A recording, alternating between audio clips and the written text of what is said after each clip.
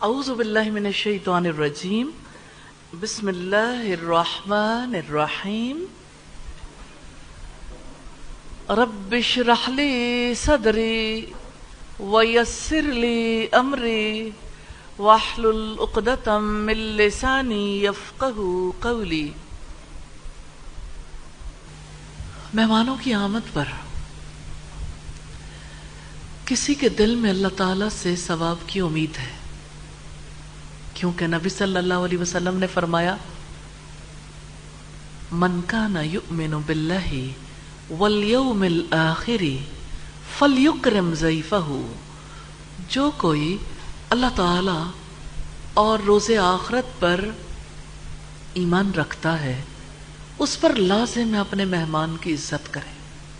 اب کوئی مہمان کے آنے پہ خوش ہے، ملاقات ہو گئی، اس خوشی میں کھانے بھی بن رہے ہیں، مہمان نوازی بھی ہو رہی ہے، کوئی اجر نہیں ہے، ثواب نہیں ہے، کیونکہ اللہ کی خوشی کی خاطر مہمان نوازی نہیں کی۔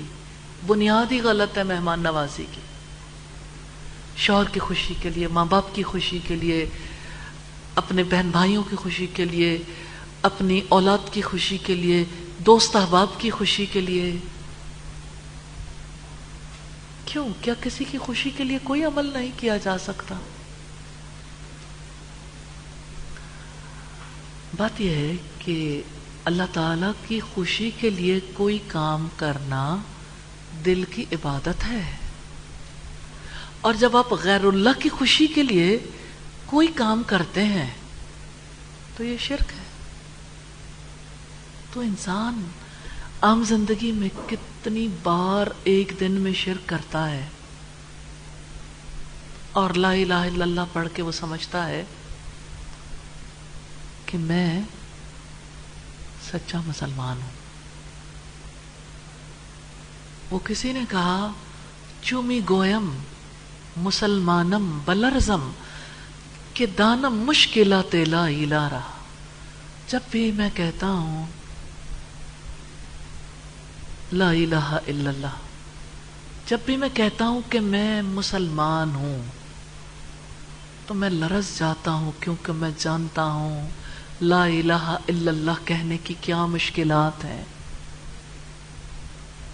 تو کیا آپ جانتے ہیں شادی شدہ زندگی کی کامیابی کا راز کیا ہے؟ تقوی۔ تقوی کے بغیر کوئی کامیاب زندگی بسر نہیں کر سکتا، نہ دنیا میں نہ آخرت میں۔ آپ 14 لاکھ کا ڈریس بنوا لیں، کروڑ روپے کے زیور پہن لیں، 2.5 کروڑ کی گاڑی میں بیٹھ جائیں، آپ مہمانوں پر کروڑوں روپیہ لگا دیں، جہیز پہ، بری پہ، جتنا جی چاہے مال لگا دیں، کم یا زیادہ، نہ اس رشتے کی خوبصورتی پاؤڈر میں ہے، کریم میں ہے، لپسٹک میں ہے، پرفیوم میں ہے، نہ کپڑوں میں، نہ دھاتوں میں، نہ لکڑیوں میں، نہ چیتڑوں میں۔ اس رشتے کی کامیابی تقوی میں ہے۔ اسی لیے نبی صلی اللہ علیہ وسلم نکاح کے موقع پر 3 آیات کی تلاوت کرتے تھے۔ پہلی آیت سورہ آل عمران کی، یا ایھا الذین آمنوا اتقوا اللہ حق تقاتہ ولا تموتن الا وانتم مسلمون۔ اے لوگو جو ایمان لائے ہو، اللہ تعالیٰ کا تقوی اختیار کرو، اور تمہیں موت نہ آئے مگر اس حال میں کہ تم اللہ تعالیٰ کے فرما بردار ہو۔ اتقوا اللہ حق تقاتہ، اے لوگو جو ایمان لائے ہو، اللہ تعالیٰ کا تقوی اختیار کرو جیسا کہ تقوی اختیار کرنے کا حق ہے۔ سیدنا عبداللہ ابن مسعود سے کسی نے سوال کیا، یہ بتائیے کہ تقوی کا حق کیسے ادا ہو سکتا ہے؟ انہوں نے کہا اللہ تعالیٰ کا ذکر کیا جائے، اس کو بھلایا نہ جائے، اللہ تعالیٰ کا شکر ادا کیا جائے، نہ شکری نہ کی جائے، اللہ تعالیٰ کی اطاعت کی جائے، نافرمانی نہ کی جائے۔ یہ ایک اور اینگل ہے پریکٹیکل، کہ آپ اللہ کو یاد رکھیں، تو یاد رکھیں گے تو ثواب کی امید رکھیں گے، عذاب کا خوف رکھیں گے، اور اللہ تعالیٰ کا شکر ادا کیا جائے، ناشکری نہ کی جائے۔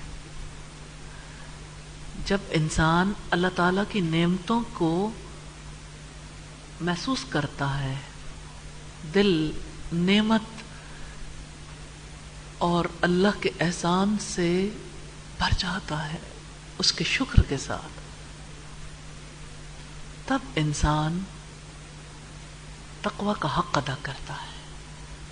جب انسان اللہ تعالیٰ کی اطاعت کرتا ہے، حکم مانتا ہے، نافرمانی نہیں کرتا، تب وہ تقوی کا حق ادا کرتا ہے۔ سپر لائف ہے تقوی والی لائف، ہر کوئی اختیار نہیں کر سکتا۔ تقوی کو اختیار کرنا سپر برین کا کام ہے، کیونکہ تقوی کو سمجھنا ضروری ہے۔ تقوی کی سمجھ نہ ہو، میریٹل لائف برباد ہو جاتی ہے۔ تقوی کے بغیر اپنے بچوں کی تربیت نہیں کر سکتی عورت، اور نہ ماں نہ باپ۔ تقوی کے بغیر انسان اپنے رب کا فرما بردار نہیں ہو سکتا۔ تقوی، اس لیے ہم تقوی کی مثالیں دیکھیں گے، لیکن اگلی آیت، دوسری آیت جو رسول اللہ صلی اللہ علیہ وسلم تلاوت کرتے تھے، یا ایھا الناس اتقوا ربکم الذی خلقکم من نفس واحدۃ وخلق منها زوجها وبث منهما رجالا كثيرا ونساء واتقوا الله الذی تساءلون به والارحام ان اللہ کان علیکم رقیبا۔ اے لوگو، اپنے رب کا تقوی اختیار کرو، جس نے تمہیں ایک جان سے پیدا کیا اور اسی سے اس کی بیوی پیدا کی، اور اس نے ان دونوں سے بہت سے مرد اور عورتیں پھیلا دیے، اور اللہ تعالیٰ سے ڈر کر رہو جس کے واسطے سے تم ایک دوسرے سے سوال کرتے ہو۔ ایک دفعہ پھر وہی مطالبہ ہے، اللہ تعالیٰ کا تقوی اختیار کرو جس کے واسطے سے تم ایک دوسرے سے سوال کرتے ہو، اور رشتہ داری کو بگاڑنے سے بھی ڈرو۔ بلا شبہ اللہ تعالیٰ تم پر ہمیشہ سے پورا نگہبان ہے۔ تو پتہ چلتا ہے رشتہ داری اللہ تعالیٰ کے تقوی کے ساتھ بنتی ہے اور تقوی کے بغیر بگڑ جاتی ہے۔ اس لیے تقوی کو سیکھنا ضروری ہے۔ تقوی ایک لفظ نہیں ہے، تقوی پوری زندگی کا احاطہ کرتا ہے۔ تقوی پر بہت سی کتابیں بھی لکھی گئیں، لیکن عجیب بات ہے، پوری کتابیں پڑھ کے بھی انسان کہتا ہے اچھا پھر تقوی کیا ہے، متقی کیسے بنے؟ کیونکہ وہ پھر اسی لفظ، اسی ٹرمینالوجی میں کھو جاتا ہے۔ اس لیے میں چاہتی ہوں کہ پریکٹیکلی تقوی کا اطلاق دیکھیں، کیسے اطلاق ہوتا ہے، اور وہ ہم دیکھیں گے۔ لیکن دو اور آیات ہیں جو نبی صلی اللہ علیہ وسلم تلاوت کرتے تھے۔ سورہ الاحزاب کی پہلی آیت سورہ آل عمران کی، دوسری آیت سورہ النساء کی آیت نمبر 1 ہے، اور تیسری آیت سورہ الاحزاب کی ہے آیت نمبر 70 اور 71۔ یا ایھا الذین آمنوا اتقوا اللہ وقولوا قولا سدیدا۔ اے لوگو جو ایمان لائے ہو، اللہ تعالیٰ کا تقوی اختیار کرو اور سیدھی بات کہو۔ شادی شدہ زندگی کے لیے بہت اہم بات ہے، سیدھی بات سچ ہے اور ٹیڑھی بات جھوٹ ہے، گول باتیں آپ گول مول باتیں کرتے ہیں؟ جب ڈر جاتے ہیں تو گول باتیں کرتے ہیں نا. دیکھیں ہم سب جانتے ہیں کہ زندگی میں سب سے خطائیں ہوتی ہیں، لیکن آپ خود اس کو ریئلائز کریں گے نا، کسی انسان کے سامنے رکھنے سے پہلے اپنے رب کے سامنے رکھیں گے تو آپ کی پوری زندگی بدل جائے گی. ریئلی آپ کی زندگی ویسی نہیں رہے گی اگر آپ تقوی کو سمجھ جائیں گے اور متقی بننے کی کوشش کریں گے. صحابہ کرام نے تمام حیات میں متقی بننے کی کوشش کی تھی، اتنا کہ انہیں لگتا تھا کہ ہم تقوی کا حق ادا نہیں کر پا رہے. پھر اللہ پاک نے فرمایا فاتقوا اللہ ما استطعتم، تم اللہ کا تقوی اختیار کرو جتنی تم میں استطاعت ہے، جتنی استطاعت. اور انسان کے پاس بہت استطاعت ہے. آیت نمبر 70 ہم نے دیکھی، اور 71 میں رب العزت نے فرمایا بہت اہم بات ہے، عام زندگی کے لیے بھی اور میرٹل لائف کے لیے بھی، دونوں زندگیوں میں ہماری ضرورت ہے. بچے کو بھی ضرورت ہے، بڑے کو بھی، کیونکہ اللہ تعالیٰ کا دین تو سب کے لیے ایک جیسا ہے. اور بیٹا حضرت عبداللہ ابن عباس اور نبی صلی اللہ علیہ وسلم کے صحابہ آپ سے بہت چھوٹے تھے جب انہیں ساری باتیں سمجھ آتی تھیں. اس لیے کبھی یہ نہیں سوچنا کہ یہ والی باتیں تو ہمیں سمجھ نہیں آ رہی. اتنی سادہ باتیں تو ہر ایک کو سمجھ آتی ہیں. ریئلی کیا میں نے ابھی تک ایسی باتیں کی ہیں جو سمجھ نہ آئیں؟ کیا اللہ پاک نے نہیں فرمایا وَلَقَدْ يَسَّرْنَا الْقُرْآنَ لِلذِّكْرِ؟ آپ لوگوں میں سے کس نے اس آیت کو حفظ کر رکھا ہے؟ وَلَقَدْ يَسَّرْنَا الْقُرْآنَ لِلذِّكْرِ فَهَلْ مِن مُدَّكِرٍ. بلا شبہ یقیناً ہم نے اس قرآن کو نصیحت کے لیے آسان کر دیا ہے، تو کیا کوئی ہے نصیحت قبول کرنے والا؟ کون قبول کرے گا اللہ تعالیٰ کی نصیحت؟ سب انشاءاللہ انشاءاللہ. تو دوسری آیت میں رب العزت نے فرمایا یصلح لکم اعمالکم، وہ تمہارے لیے، وہ کین یو امیجن، اللہ تعالیٰ کہتے ہیں تم نہیں، وہ تمہارے اعمال درست کر دے گا تمہارے لیے. یعنی تم تو متقی بننے کی کوشش کرو گے اور تمہارے اعمال تمہارے لیے وہ درست کرے گا. اور کیا چاہیے کہ اللہ تعالیٰ مددگار بن جائے اعمال کی درستگی کے لیے. اور وہ فرماتا ہے وَيَغْفِرْ لَكُمْ ذُنُوبَكُمْ. جب بھی اعمال کی اصلاح کی بات آتی ہے تو انسان کو یہ یاد آتا ہے میں نے فلاں وقت فلاں گناہ کیا تھا، میرے اندر فلاں غلطی بھی ہے، فلاں بھی ہے. تو اللہ تعالیٰ فرماتے ہیں اور تمہارے لیے تمہارے گناہوں کو معاف کر دے گا. کتنی بڑی امید ہے نا کہ ہم ٹھیک ہونے کی کوشش کریں گے نا تو اللہ تعالیٰ پچھلے سارے گناہ معاف کر دے گا. وَمَن يُطِعِ اللَّهَ وَرَسُولَهُ فَقَدْ فَازَ فَوْزًا عَظِيمًا. اور جو کوئی اللہ تعالیٰ اور اس کے رسول کی اطاعت کرے تو یقیناً اس نے کامیابی حاصل کر لی، بہت بڑی کامیابی. اب آپ دیکھیے آخری بات، جو کوئی اللہ تعالی اور اس کے رسول کی اطاعت کرے، تیار ہیں؟ اللہ تعالیٰ کی بات ماننے کے لیے تیار ہیں؟ تو یقیناً اس نے کامیابی حاصل کر لی، بہت بڑی کامیابی.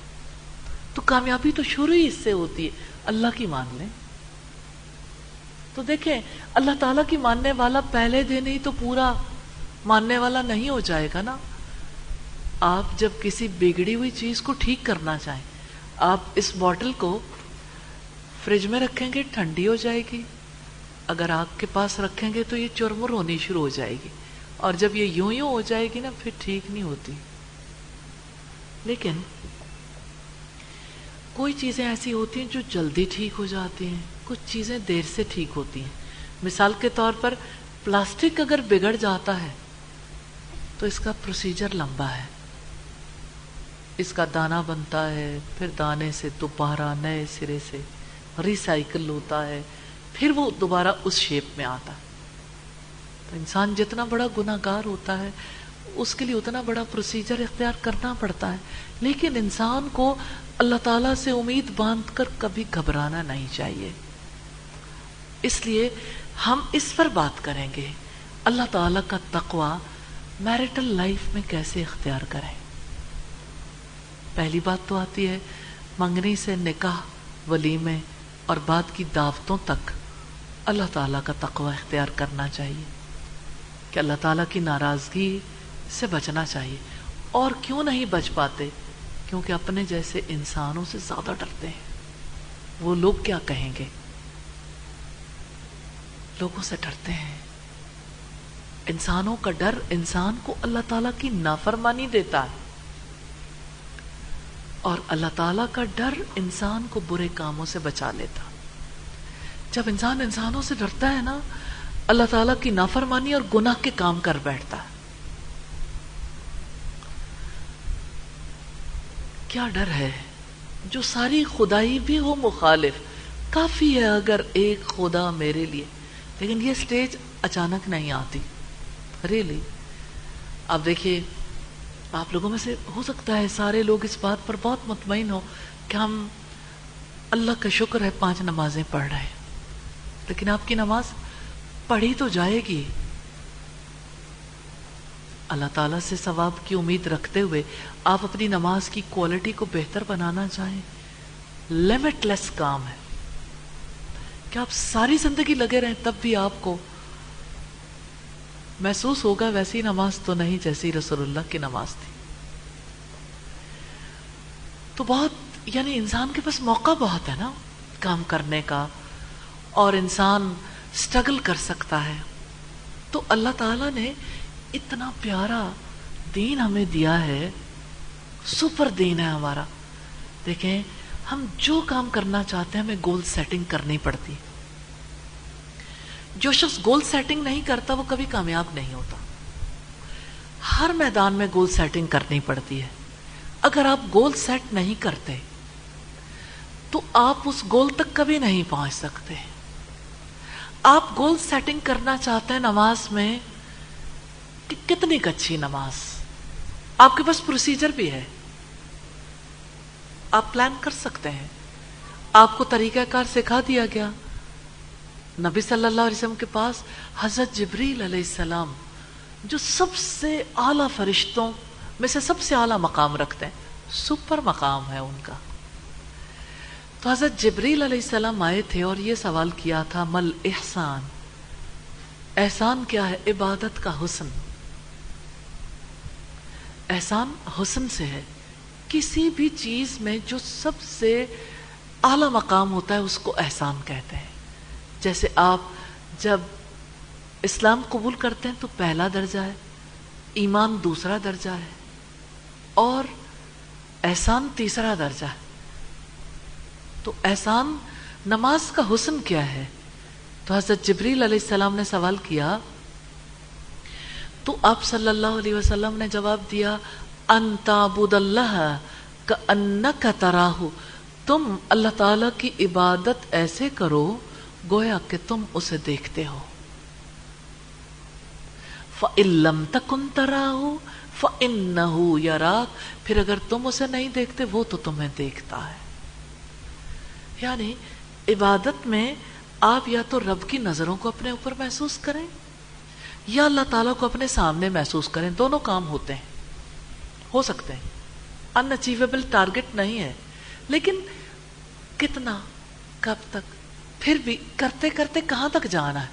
تو نبی صلی اللہ علیہ وسلم نے فرمایا، صلو کما رأیتمونی اصلی، نماز اس طرح پڑھو جیسے مجھے پڑھتے دیکھتے ہو.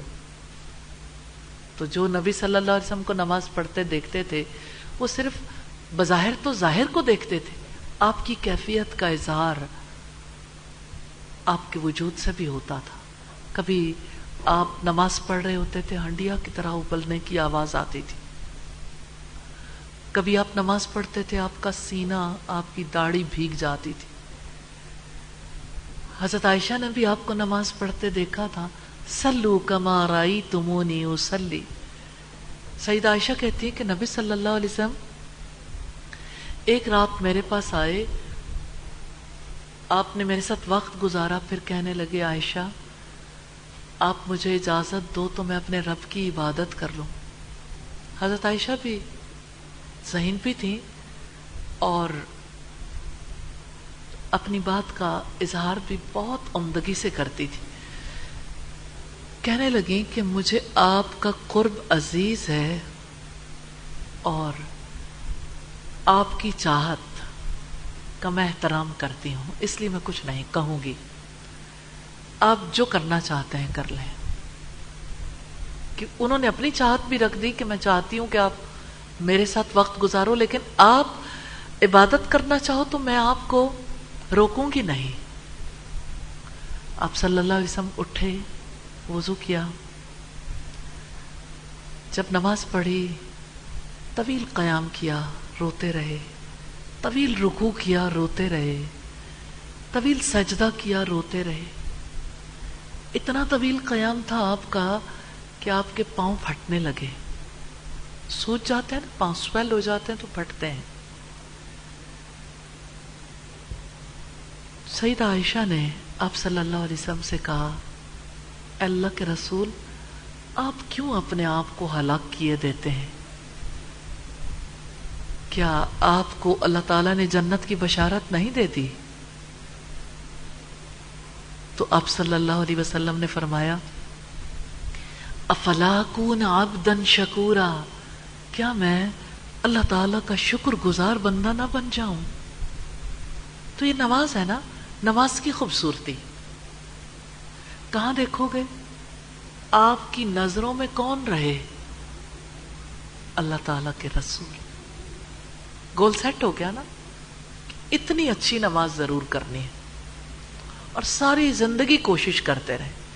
اب اگر کوئی ازدواجی تعلق کی خوبصورتی چاہتا ہے، وہ چاہتا ہے کہ میں اس رشتے میں کامیاب ہو جاؤں، تو اس کو بھی گول سیٹ کرنا ہے، اس کو بھی اپنا آئیڈیل بنانا ہے۔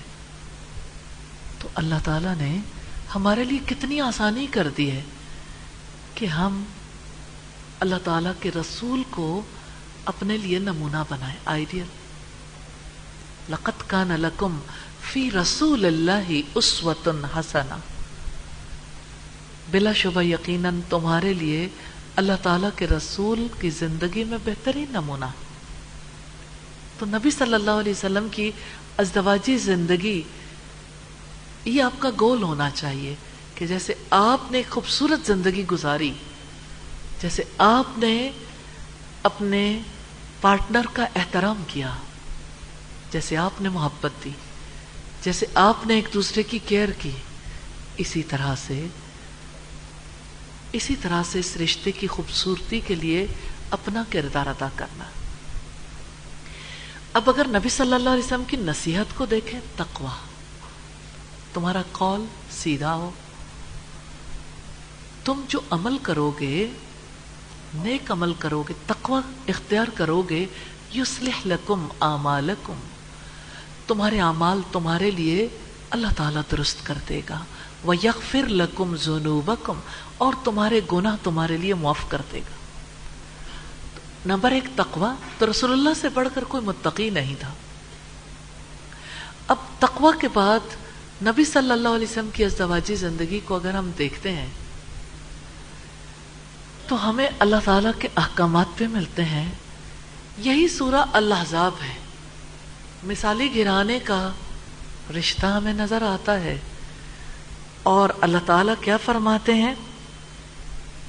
رب العزت فرماتے ہیں، مجھے یہ آیات بہت ہی پیاری لگتی ہیں، رسول اللہ کے گھرانے کی خواتین کو کتنے احکامات دیے گئے۔ فرمایا یا نساء النبی لستن کاحد من النساء ان اتقیتن، اے نبی کی بیویوں تم عام عورتوں میں سے کسی ایک کی طرح نہیں ہو، یعنی آپ کوئی آرڈنری لوگ نہیں ہو، اگر تم اللہ تعالیٰ کا تقوی اختیار کرو۔ تو نبی کی بیویوں کے لیے بھی وہی بات ہے، ان اتقیتن فلا تخضعن بالقول، تو حکم دیا تو بات میں نرمی اختیار نہ کیا کرو. کب؟ جب اجنبیوں سے بات کرنے کا موقع ملے تو لوچدار آواز میں بات نہ کرو. فَيَطْمَعَ الَّذِي فِي قَلْبِهِ مَرَضٌ وَقُلْنَا قَوْلًا مَعْرُوفًا. نرمی اختیار کرنے سے اس لیے روکا ہے کہ جس کے دل میں بیماری ہے کہیں وہ لالچ میں نہ پڑ جائے. یعنی ازدواجی زندگی کی پاکیزگی اور دل کی پاکیزگی کیسے ممکن ہے؟ صرف اپنے دل کی پاکیزگی کی گواہی دینے کے لیے نہیں کہا، اب دوسروں کے دل کی بھی فکر کرو جہاں جا کے آپ کی آواز کی وجہ سے فتنہ پھیلے گا. اور وہ بات کہو جو اچھی ہو. کسی نے مجھ سے کہا عورت کی آواز کا پردہ ہے، تو آپ جب تعلیم دیتی ہیں تو آپ کی باتیں تو مرد بھی سنتے ہیں، تو پھر آواز کا پردہ کیا ہوا؟ میں نے کہا اس کا کچھ نہیں ہوا، کیونکہ اللہ پاک نے فرمایا ہے وَقُلْنَا قَوْلًا مَعْرُوفًا کہ آپ معروف بات کرو، کیونکہ اس نے حکم دیا ہے کہ یہ بات کرنی ہے. ازواج مطہرات کو یہ حکم دیا اللہ پاک نے. اور اللہ تعالیٰ نے فرمایا وَقَرْنَ فِي بُيُوتِكُنَّ اپنے گھروں میں قرار سے رہو. ازدواجی زندگی کی خوبصورتی کے لیے مثالی گھرانے کی بات کو میں آپ کے سامنے رکھ رہی ہوں. وہ نصیحتیں جو اللہ پاک نے مثالی گھرانے کی خواتین کو کی. وَلَا تَبَرَّجْنَ تَبَرُّجَ الْجَاهِلِيَّةِ الْأُولَى اور پہلی جاہلیت کے زینت ظاہر کرنے کی طرح زینت نہ کرو. یعنی زینت ضرور کرو، زینت کا اظہار مردوں کے سامنے نہ کرو. تبرج زینت ظاہر کرنے کا وہ طریقہ ہے جس کے لیے یہ لفظ استعمال کیا گیا. اور آپ دیکھیے برج کی بات آتی ہے تو ہر ایک کو سمجھ آتی ہے. برج کسے کہتے ہیں؟ کہتے ہیں اونچے برج لاہور دے، کہ لاہور کے برج ایسے ہیں جو بڑے اونچے ہیں. اور پھر آپ دیکھتے ہیں بروج، اسی روٹ سے لفظ آتا ہے. بروج کسے کہتے ہیں؟ آسمان کے 12 بڑے حصوں میں سے ایک حصے کو برج اور 12 حصوں کو بروج کہتے ہیں.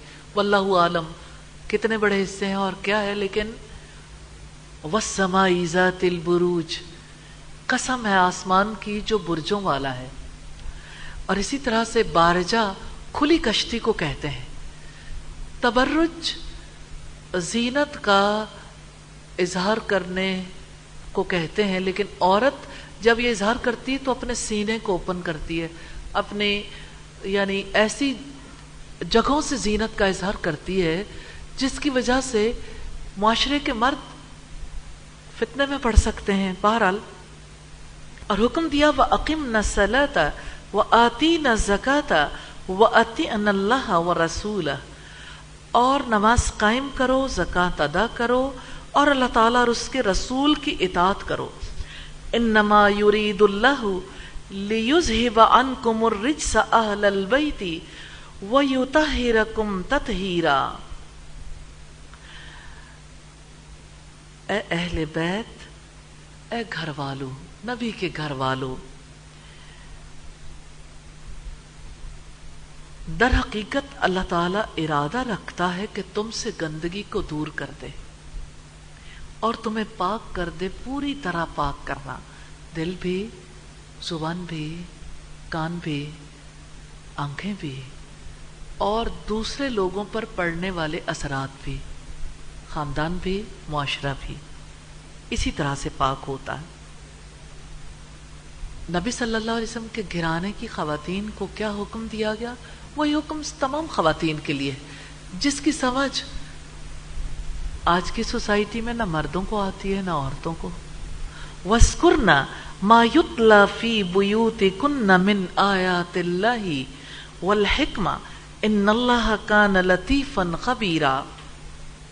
اور تمہارے گھروں میں اللہ تعالیٰ کی آیات اور حکمت میں سے جو کچھ تلاوت کی جاتی ہے انہیں یاد کرو، ان کا تذکرہ کرو، مذاکرہ کرو.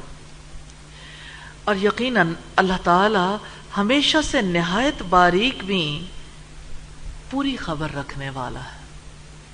تو اس سے پتہ چلتا ہے کہ اصل میں گھر والوں کا کام محض کھانا کھانا، کھانا بنانا، صفائی کرنا اور دیگر ضروریات کا اہتمام کرنا نہیں ہے. وَاذْكُرْنَ مَا يُتْلَى فِي بُيُوتِكُنْ، یہی کام ختم ہوتے ہیں تو اس کی وجہ سے لوگ متقی نہیں بنتے، اور ان کاموں کے نہ کرنے کی وجہ سے کس طرح آپس کے تعلقات بھی خراب ہو جاتے ہیں. اب میں ڈائریکٹلی ان کاموں کی طرف آنے سے پہلے نبی صلی اللہ علیہ وسلم کے تعلقات کی طرف آنا چاہتی ہوں. نبی صلی اللہ علیہ وسلم کے تعلقات اپنی ازواج کے ساتھ انتہائی خوشگوار تھے. آپ انہیں پراپر ٹائم دیتے تھے. آپ نے ایک تو باریاں مقرر کی ہوئی تھی، دوسرا شام کو ایک گھر میں تمام ازواج اکٹھی ہوتی تھیں اور آپ ان کے ساتھ اچھا وقت گزارتے. یہ وقت تقریباً مغرب سے عشاء کے درمیان کا وقت تھا، اور عشاء کے بعد آپ صلی اللہ علیہ وسلم عشاء کی نماز کے بعد سو جایا کرتے تھے. ازواج مطہرات کے ساتھ تعلقات میں آپس کی بات چیت ہوتی، معاملات ڈسکس بھی ہوتے، جو چیز انہیں سمجھ نہیں آتی وہ پوچھتی بھی تھی، خوشگوار معاملات بھی ہوتے تھے. اس کے علاوہ بھی ایک دوسرے کے گھروں میں ان کا آنا جانا تھا. جیسے ازواج مطہرات جب ایک دوسرے کے گھر میں جاتی تو مہمان نوازی بھی ہوتی تھی. سیدہ سودا حضرت عائشہ کے حجرے میں آئیں، رسول اللہ وہاں تشریف رکھتے تھے، تو سیدہ سودا سے حضرت عائشہ نے کہا کہ آپ حریرہ کھا لیجئے. سیدہ سودا نے کہا میں نہیں کھاؤں گی، میرا موڈ نہیں ہے. جانے اور کیا کچھ کہا ہو، لیکن حدیث میں ہمیں یہی الفاظ ملتے ہیں کہ میں نہیں کھاؤں گی. تو حضرت عائشہ نے کہا کہ آپ تو کھائیں گی. جیسے ہمارے یہاں کئی دفعہ ایسا ہوتا ہے نا کہ کوئی نہیں کھا سکتا اور جو میزبان ہے وہ کہتا ہے کہ آپ نے تو یہ ضروری کھانا ہے، اٹھا کے پلیٹ میں رکھ دیں گے. مہمان اٹھا کے واپس رکھے گا وہ پھر پلیٹ میں. کچھ ایسا سلسلہ چلتا رہتا ہے. تو حضرت عائشہ نے کہا اچھا اگر آپ نہیں کھائیں گی. آپ ایج ڈفرنس کو دیکھیے، حضرت عائشہ کی عمر کیا ہوگی، ٹین ایجر مشکل سے، اور حضرت سودا ان کی امی جتنی تھی. تو عام طور پر تو لوگوں کے ذہن میں یہ آتا ہے کہ اگر کوئی ماں برابر خاتون ہے تو اس کی عزت کرنی چاہیے. حضرت عائشہ سمجھتی تھی کہ ماں برابر ہے لیکن رتبے میں برابر ہے بھائی. تو سیدہ عائشہ کا مذاق اسی وجہ سے تھا، مزاح. انہوں نے کہا میں آپ کے چہرے پہ مل دوں گی. یعنی چھوٹی عمر میں لوگوں کے مذاق کی صورتحال فرق ہوتی. نبی صلی اللہ علیہ وسلم موجود تھے. آپ نے انہیں یہ نہیں کہا عائشہ ایسا کیوں کرنے لگی ہو، تمہیں پتہ نہیں ہے تمہاری سے عمر میں بڑی ہیں، اور کچھ تو خیال کیا ہوتا کہ تمہاری ماں برابر ہے. اللہ کے رسول صلی اللہ علیہ وسلم نے ایک بات نہیں کی. آپ عادل تھے، عدل کرتے تھے. آپ صلی اللہ علیہ وسلم نے پورا موقع دیا. سیدہ سودا نے سمجھا کہ عائشہ کیسے ہو سکتا ہے کہ میرے منہ پہ حریرہ مل دیں. سویٹ ڈش کھانے کی بجائے منہ پہ کون لیپ سکتا ہے. لیکن جب انہوں نے سیدہ عائشہ کو دیکھا تیور بھانپ گئیں، تو حضرت سودا اپنی جگہ سے اٹھی اور بھاگ کھڑی ہوئی. اب حضرت سودا آگے آگے، حضرت عائشہ پیچھے پیچھے، اور رسول اللہ دیکھ کے مسکرا رہے ہیں. نہ حضرت سودا سے کچھ کہتے ہیں نہ حضرت عائشہ سے کچھ کہتے ہیں، کیونکہ یہ دونوں کا آپس کا معاملہ ہے. سوچیں سوکنوں کے درمیان شوہر بات نہیں کر رہا کہ یہ ان کا آپس کا معاملہ ہے. انہیں بھی تو پتا ہے ہم نے آپس کے تعلقات کو کیسے خوشگوار رکھنا ہے. حضرت عائشہ نے کہا کھا لیں ورنہ لیپ دوں گی. حضرت سودا نے کہا نہیں کھاؤں گی. تو حضرت عائشہ ینگ تھیں، غالب آ گئیں، پکڑا اور حریرہ لیپ دیا، اور رسول اللہ نے کچھ نہیں کہا، مسکراتے رہے کہ ٹھیک ہے. جو بھی آپس میں معاملہ کرنا چاہیں، آپ صلی اللہ علیہ وسلم سپیس دیتے تھے. آپ صلی اللہ علیہ وسلم حقوق کا خیال رکھتے تھے.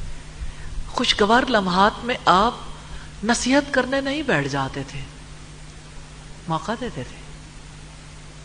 آپ صلی اللہ علیہ وسلم عید کے دن مسجد نبوی میں تھے. حضرت عائشہ سے پوچھا کیا آپ اس موقع پر حبشیوں کا کھیل دیکھو گی؟ حبشی کرتب دکھا رہے تھے مسجد نبوی کے صحن میں، یہ فوجی کرتب تھے. تو حضرت عائشہ نے کہا میں ضرور دیکھوں گی. تو آپ صلی اللہ علیہ وسلم نے کہا اچھا آؤ میرے پیچھے سے آ جاؤ، میرے کندھے پہ اپنا چہرہ رکھ لو. تو رسول اللہ انہیں کرتب دکھاتے رہے. حضرت عائشہ دیکھتی رہی، پھر تھک گئیں. تو آپ صلی اللہ علیہ وسلم نے کہا بس؟ تو حضرت عائشہ نے کہا ہاں بس. حضرت عائشہ کی سہیلیاں ان کے گھر میں آتی تھیں، فرینڈز آتی تھیں گھر میں، اور آپ جانتے ہیں کہ بچپنے کے دوست بھی اسی طرح کے ہوتے ہیں. جب رسول اللہ آتے تھے تو ڈر کے بھاگ جاتی تھی.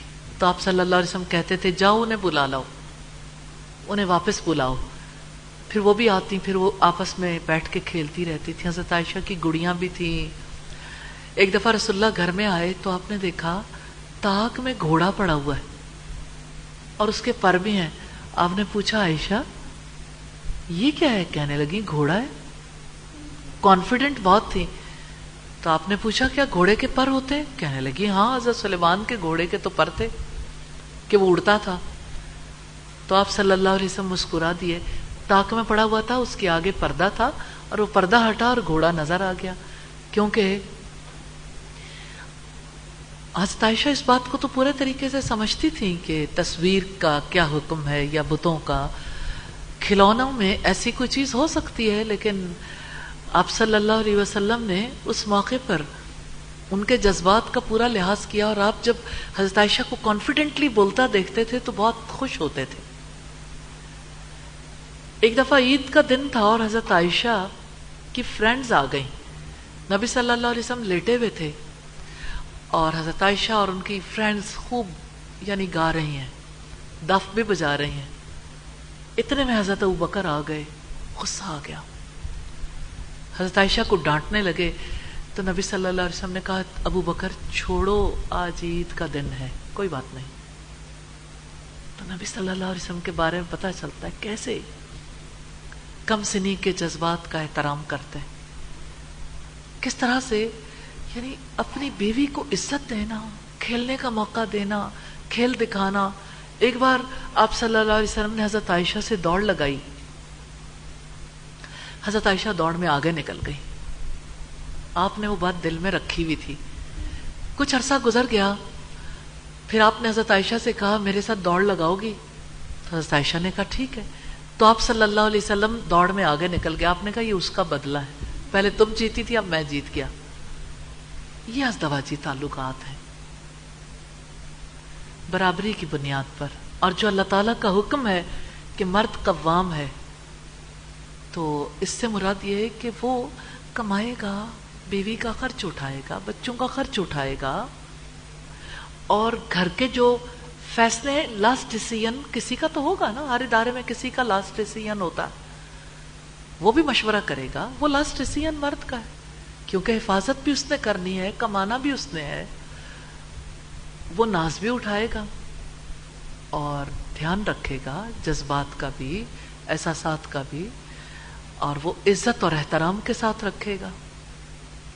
تو یوں اگر ہم نبی صلی اللہ علیہ وسلم کے ذہن کو دیکھنا چاہیں کہ آپ اس تعلق کو کیسا محسوس کرتے تھے، تو آپ صلی اللہ علیہ وسلم کا فرمان ہے الدنیا متاع، دنیا جو ہے یہ ساز و سامان ہے، نفع اٹھانے کی چیز ہے. اور دنیا کا بہترین سامان، بہترین نفع اٹھانے کی چیز المرأۃ الصالحہ، نیک بیوی ہے. نیک عورت سب سے بڑی متاع ہے ایک مرد کے لیے. تو جیسے تم اپنی قیمتی متاع کی حفاظت کرتے ہو نا، ایسے اپنے بیوی کی حفاظت کرو. تو ازدواجی تعلقات خوبصورت کیوں نہ ہو، کچھ فرائض مرد کے ہیں اور کچھ حقوق ہیں مرد کے، اور کچھ فرائض عورت کے ہیں.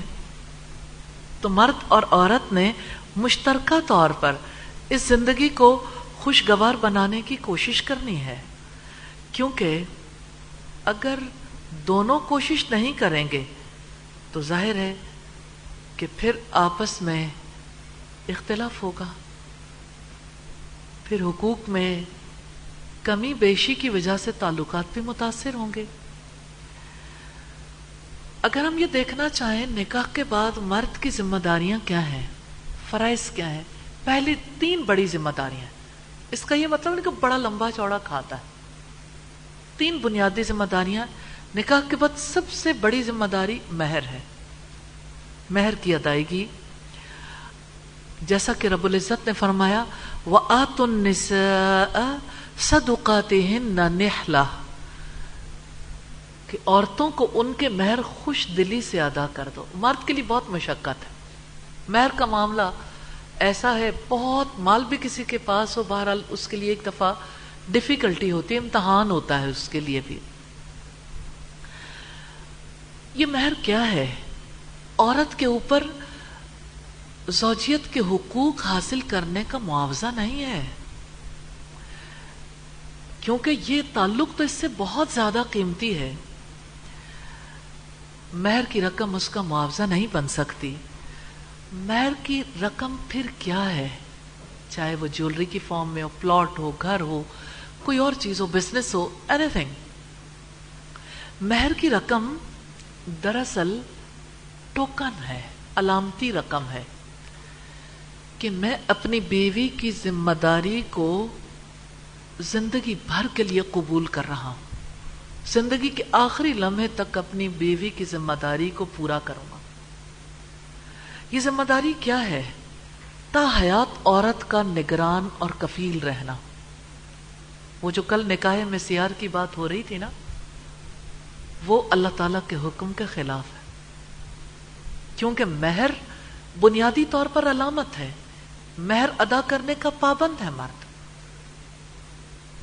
تو مہر کو ادا کر کے مرد دراصل پوری زندگی کی رسپانسبلٹی لیتا ہے کہ میں پوری زندگی اس کا کفیل بھی رہوں گا، اس کا نگران بھی رہوں گا۔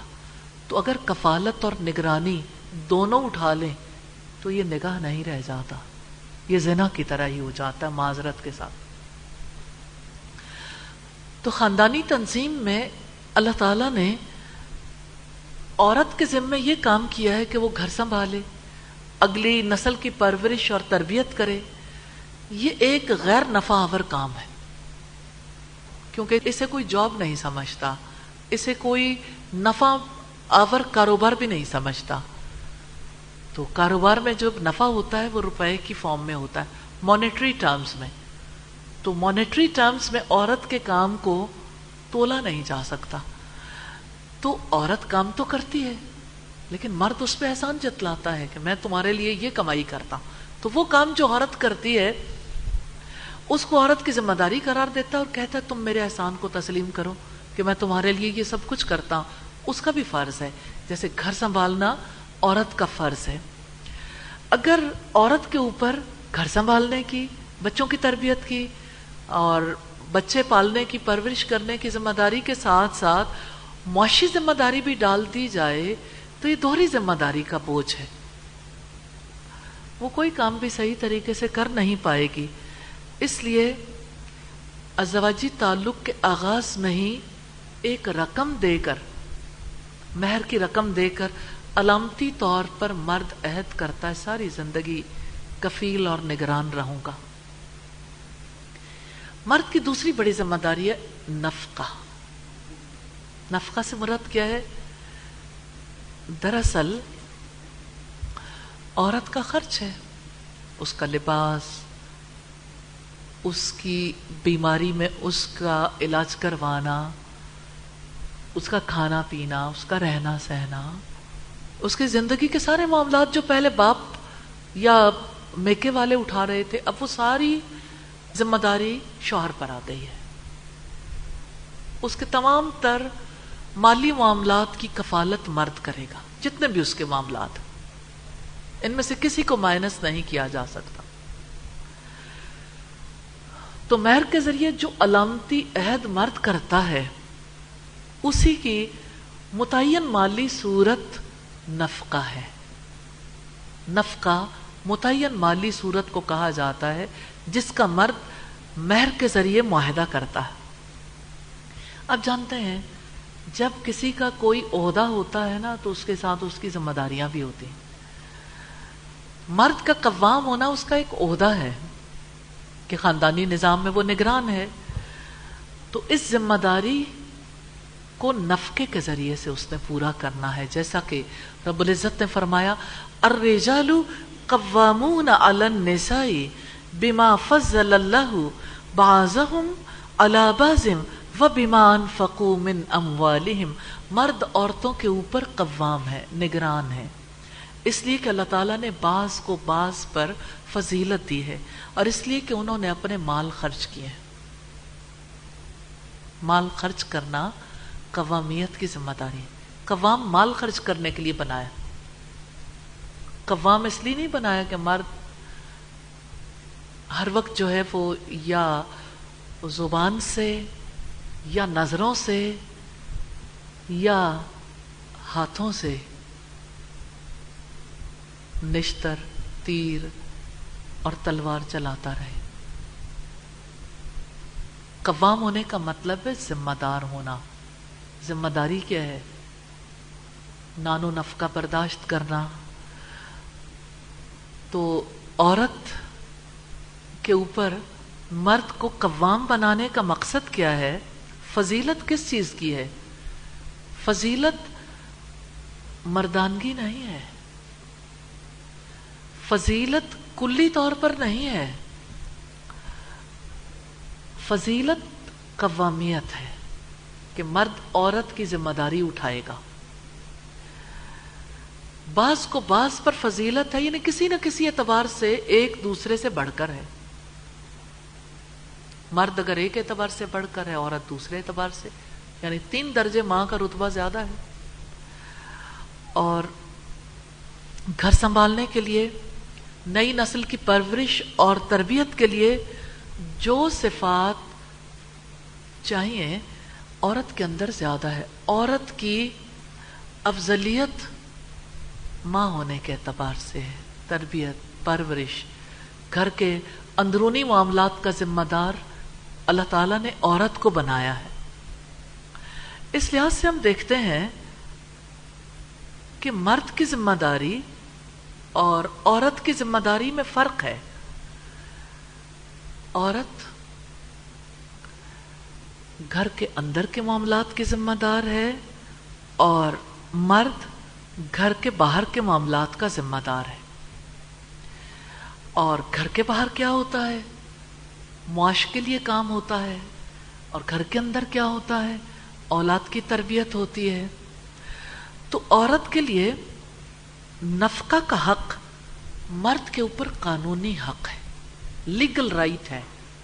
لیگل رائٹ کو اللہ تعالیٰ نے مرد کے اوپر عائد کیا ہے اور عورت کو دلوایا ہے. مرد اگر کوتاہی کرے تو عورت عدالت کے ذریعے وصول کر سکتی ہے. اب آپ نکاح مسیار کی حقیقت کو بھی سمجھ سکتے ہیں کہ لیگلی مرد سے عورت یہ حق لے سکتی ہے. ہاں، یہ الگ بات ہے کہ اگر مرد کی استطاعت سے زیادہ عورت طلب کرنا چاہے تو ظاہر ہے کہ اس کی حیثیت کے مطابق دلوایا جائے گا جتنی اس کی حیثیت ہے. 3 ذمہ داریوں میں سے پہلی ذمہ داری کیا ہے؟ مہر کی ادائیگی. دوسری کیا ہے؟ نفقہ. اور تیسری ہے حسن سلوک. بس 3 ذمہ داریاں مرد کی. مرد کو ہر حال میں پابند کیا گیا ہے کہ عورت سے حسن سلوک اختیار کرنا ہے. جیسا کہ قرآن حکیم میں آتا ہے وَعَاشِرُوهُنَّ بِالْمَعْرُوفِ کہ عورتوں کے ساتھ اچھے طریقے سے گزارا کرو، اچھے طریقے سے رہو. فَإِن كَرِهْتُمُوهُنَّ پھر اگر وہ تمہیں ناپسند ہوں فَعَسَىٰ أَن تَكْرَهُوا شَيْئًا وَيَجْعَلَ اللَّهُ فِيهِ خَيْرًا كَثِيرًا ہو سکتا ہے کہ تمہیں ایک چیز ناپسند ہو اور اللہ تعالیٰ نے اس میں تمہارے لیے خیر کثیر رکھ دیا، بہت بھلائی رکھ دی ہو. تمہیں پتہ بھی نہ ہو کہ اس کے ذریعے سے تمہیں رزق مل رہا ہے، اس کے ذریعے سے اللہ تعالیٰ تمہارے لیے دنیا و آخرت کی بھلائیاں تمہارے خاندان پر نازل کر رہا ہے. سورہ نساء کی آیت نمبر 19 ہے. اس سے پتہ چلتا ہے کہ عورت کے ساتھ حسن سلوک صرف پسندیدہ حالات میں نہیں ہے. عورت کی شکل پسند نہیں، عورت کے معاملات پسند نہیں، پھر بھی اچھے طریقے سے رہنا. وَعَاشِرُوهُنَّ بِالْمَعْرُوفِ. تو کوئی کیسے کسی عورت کے ساتھ ہر حال میں اچھا سلوک کر سکتا ہے جبکہ عورت کی طرف دیکھتا ہے اسے اچھی نہیں لگتی. آرڈنری سطح سے ذہن اٹھے گا پھر اچھا سلوک ہو سکتا ہے. وہ آرڈنری سطح سے کیسے اٹھ سکتا ہے؟ اللہ تعالیٰ نے اس کا راستہ دکھایا ہے. تم عورت کی طرف نہ دیکھو، اللہ تعالیٰ کی طرف دیکھو، اس سے ثواب کی امید رکھو. پھر بھی اگر تمہارا جی چاہتا ہے کڑوی کسیلی باتیں کرنے کو، تمہارا جی چاہتا ہے تانوں سے اس کا سینہ چھلنی کرنے کو، تمہارا جی چاہتا ہے کہ اس کے خاندان والوں کے ساتھ ایسا معاملہ کریں کہ اس عورت کو اچھے طریقے سے یاد رہے کہ وہ اس کے دل سے اتر چکی ہے اور وہ خود آگے بڑھ کے جدائی اختیار کرنے کے لیے مطالبہ کر دے. مرد کیسے رکے؟ تقوی، اللہ تعالیٰ کے عذاب کے خوف سے زبان بھی رکے گی. اور تقوی کی بات یعنی یہ دو باتیں ہیں نا. تیسری چیز جو ہیلپ فل ہے، سوچ بدل ڈالو. آپ عورت کی طرف دیکھتے ہو نا، آپ کو اچھی نہیں لگتی، آپ یہ سوچو، سپر سوچ ہے سپر برین کے لیے. جانتے ہیں کیا؟ آسان تکرہو شیئن، ہو سکتا ہے کہ تمہیں ایک چیز ناپسند ہو اور اللہ تعالیٰ نے تمہارے لیے اس میں بڑی بھلائی رکھتی ہو. مرد یہ سوچے اس عورت کے ذریعے سے مجھے خیر مل رہی. میں نے اتنے گھرانوں میں اللہ تعالیٰ کے فضل و کرم سے اس بات کو اختیار کرتے لوگوں کو دیکھا کہ لوگوں نے جب یہ سوچا کہ اس عورت کے توسط سے ہمیں رزق مل رہا ہے، کہ جب یہ میکے چلی جاتی ہے تو ہمارے رزق میں تنگی آتی ہے، ہمارے تعلقات کشیدہ ہو جاتے ہیں، جب یہ لوٹ آتی ہے تو ہمارے گھر میں بہار آ جاتی. تو سوچیں شکل و صورت بہت پیچھے رہ گئی، تو اللہ تعالیٰ نے شکل و صورت سے توجہ ہی ہٹا دی کہ اس عورت کو جب بھی دیکھنا ہے یہ تم نے سوچنا ہے کہ اللہ نے میرے لیے اس میں خیر رکھی. ریلی کامیاب زندگی کے لیے بہت بڑا اصول ہے، صرف ازدواجی زندگی میں نہیں، ہر معاملے میں. آپ کے ساتھ کوئی بھی معاملہ ہو، مثال کے طور پر آپ کے پاؤں میں چھالا نکل آیا، کسی کے پاؤں میں موچ آ گئی، کسی کی آنکھ خراب ہو گئی، گلا خراب ہو گیا، بخار ہو گیا، نزلہ ہو گیا. چھوٹی چھوٹی باتوں پہ تو انسان سوچ سکتا ہے. کسی کو ہیپیٹائٹس ہو گیا یا کینسر ہو گیا یا کوئی اور بیماری. ہو سکتا ہے تمہیں ایک چیز ناپسند ہو اور اللہ تعالیٰ نے تمہارے لیے اس میں بہت خیر رکھی، بہت بڑی بھلائی. سوچ بدل ڈالو. ہر بارے میں یہ سوچو اس میں بھی میرے لیے کوئی خیر ہے، اللہ تعالیٰ نے اس میں ضرور میرے لیے خیر رکھی. ریلی آپ اپنی سوچ بدل کر دیکھیں، آپ کی زندگی بدل جائے گی. برے سے برا معاملہ ہو، آپ اس معاملے میں ضرور زبان سے کہیں اللہ رب العزت نے میرے لیے اس میں خیر رکھی، اور اللہ تعالیٰ اس کو آپ کے لیے خیر والا بنا دے گا انشاءاللہ تعالی. کیونکہ خیر کو ہم نہ بھی سمجھیں، خیر ہوتی ضرور ہے، کیونکہ اللہ تعالیٰ کی باتیں کبھی جھوٹی نہیں ہو سکتی. عسیٰ ان تکرہوا شیئا، ہو سکتا ہے کہ تمہیں ایک چیز ناپسند ہو، تمہیں نفرت ہے. یا اللہ تو کتنا کریم ہے، تو نفرت کو کیسے محبت میں بدل دیتا ہے، تو زاویہ نظر ہی بدل دیتا ہے، دیکھنے کا انداز ہی بدل دیتا ہے کہ آپ جب دیکھو تو اس نظر سے کہ اللہ تعالیٰ نے اس میں میرے لیے خیر رکھی ہے. آپ میرے ساتھ آج وعدہ کریں گے کہ آپ زندگی کے ہر معاملے میں ضرور یہ سوچنے کی کوشش کریں گے اللہ تعالیٰ نے میرے لیے اس میں خیر رکھی ہے. ظاہر ہے جہاں خیر ہے وہ تو آپ کو بھی دکھ رہی ہے. یہ بات تو آپ وہاں کہیں گے جس کی خیر آپ کو نظر نہیں آ رہی, جس میں آپ کو کوئی بھلائی نظر نہیں آتی. صرف اتنا نہیں ہے, آپ کے لیے وہ معاملہ کراہت والا ہو گیا, کراہت نفرت میں بدل گئی. بیک گیئر لگا لیں, کیسے لگے گا؟ اللہ تعالیٰ نے میرے لیے اس میں خیر رکھی ہے, اللہ تعالیٰ نے میرے لیے اس میں خیر رکھی ہے. تو آپ اللہ تعالیٰ کے بارے میں حسن ظن رکھیں گے. تو نبی صلی اللہ علیہ وسلم نے فرمایا حسن ظن یعنی اچھا گمان رکھنا اچھی عبادت ہے, عبادت ہے. اور نبی صلی اللہ علیہ وسلم نے فرمایا اللہ تعالیٰ بندے سے اس کے گمان کے مطابق معاملہ کرتے ہیں. جو بندہ اللہ تعالیٰ سے حسن ظن رکھتا ہے اللہ تعالیٰ بھی اس کے ساتھ حسن معاملہ کرتے ہیں. تو اللہ سے حسن ظن رکھنا سیکھ لیں, اللہ تعالیٰ آپ سے اچھا معاملہ کرے گا انشاءاللہ تعالی. تو آپ سوچیں مرد نے عورت سے اس وقت بھی حسن سلوک کرنا ہے جبکہ اس کی بیوی اس کے لیے ناپسندیدہ عورت ہے. مرد کیا کرتے ہیں؟ دوسری عورت تلاش کرنی شروع کر دیتے ہیں پسند. تو اللہ تعالیٰ کہتے ہیں دیکھو تم کدھر چل دیے, تمہاری خیر تو اس میں پوشیدہ ہے,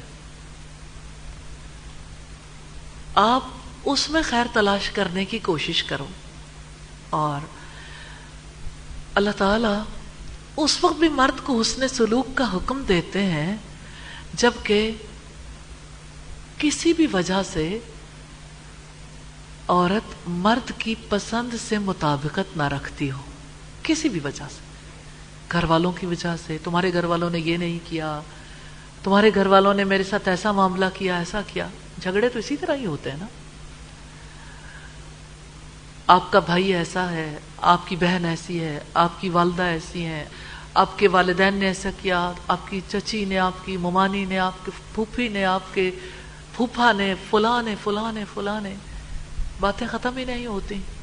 اور جہاں لوگ ایکسپیکٹیشنز رکھتے ہیں کہ جہیز ایسا ہو, جہاں یہ ایکسپیکٹیشنز رکھتے ہیں کہ ماں کو, دولہے کی ماں کو فلاں چیز پہنائی جائے, جہاں یہ ایکسپیکٹیشنز ہو میری بہنوں کو یہ ملے, یا اللہ اس سوسائٹی کو فقیری سے بچا لے, ایسی ذہنی غربت سے بچا لے اور ہاتھ پھیلانے سے بچا لے. الید العلیٰ خیر من الید السفلی. نبی صلی اللہ علیہ وسلم نے فرمایا اوپر والا ہاتھ نیچے والے ہاتھ سے بہتر. شادی کا موقع ہے, خوشی کا, کشکول لیے کیوں پھرتے ہیں؟ دوسروں سے کیوں چاہتے ہیں؟ رب سے مانگ لیں, وہ ویسے ہی دے دے گا انشاءاللہ تعالی. تو عورت کے ساتھ حسن سلوک کا حکم کتنا اہم ہے. اور ایک سے زیادہ بیویاں ہوں تو لازمی شرط ہے, کیونکہ اگر حسن سلوک نہیں ہو سکتا ایک ہی کافی ہے. وہیں قسمت آزمائی کرو, پہلے اس سے حسن سلوک کرنا تو سیکھ لو. اگر حسن سلوک ایک سے کرنا سیکھا ہے تو پھر توقع کی جا سکتی ہے کہ شاید عدل کر لو.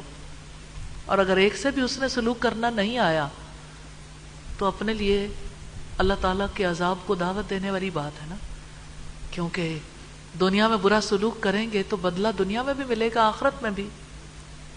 تو ایک سے زیادہ بیویوں کی اجازت ہی اس صورت میں ہے کہ دونوں کے ساتھ یکساں سلوک کر سکے, عدل کا رویہ اختیار کر سکے. اور اگر نہیں کر سکتا تو دوسری شادی کی اجازت نہیں ہے اگر عدل نہیں کر سکتے, حسن سلوک نہیں کر سکتے. اللہ پاک نے اپنی کتاب میں کہا ہے ایسا نہ ہو کہ ایک کے ساتھ تم حسن سلوک کرے دوسری کو لٹکتا ہوا چھوڑ دو, کہ وہ معلق تو ہے تمہارے نام کے ساتھ اور تمہارا اس کے ساتھ کوئی تعلق نہیں ہے. سورہ نساء میں رب العزت نے فرمایا فَإِنْ خِفْتُمْ أَلَّا تَعْدِلُوا فَوَاحِدَةٌ، یہ میں اپنی طرف سے نہیں کہہ رہی، اگر تم ڈرتے ہو کہ تم عدل نہیں کر سکو گے تو ایک کافی ہے، فواحدہ۔ اب دوسری شادی کے لیے اس میں کوئی شک نہیں کہ اسلام اس کی رخصت دیتا ہے، ہو سکتی ہے، بھائی اسلام حکم نہیں دیتا، حکم نہیں ہے، اجازت بھی عدل کی شرط کے ساتھ مشروط ہے۔ سبحانک اللہم و بحمدک نشہد ان لا الہ الا انت نستغفرک و نتوب الیک۔ السلام علیکم ورحمۃ اللہ وبرکاتہ۔